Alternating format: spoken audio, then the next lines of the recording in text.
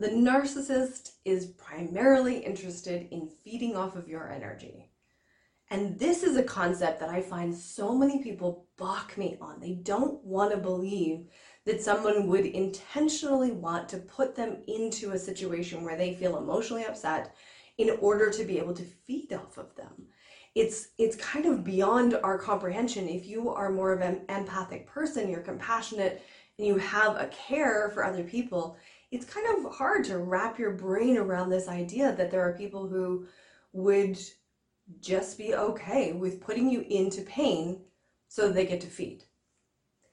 And the thing is that until you acknowledge and be okay with the fact that there are people that will do this, you're going to tie yourself up in knots when you come across the narcissist. So it's not about trying to make them right or trying to make them wrong. It's about untangling your emotional baggage from it so that you are clear and you're standing in that inner dominatrix energy from this place of, I'm willing to cut you out if I need to. And if you don't show up in the way that I need you to show up, then I'm cutting you out. And it's not, you are a bad person, you're horrible, and I'm going to cut you out because you're horrible.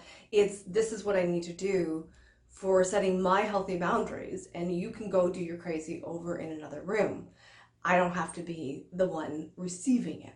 And so this is like that bigger picture. Is like, as we dig in, as we really get you into that inner dominatrix, owning that energy, really being that energy, you're going to find it is so much easier to stand in your power with these people, to really be clear, to set those clear boundaries and set them in a way that they will choose to go away or they'll choose to get in line.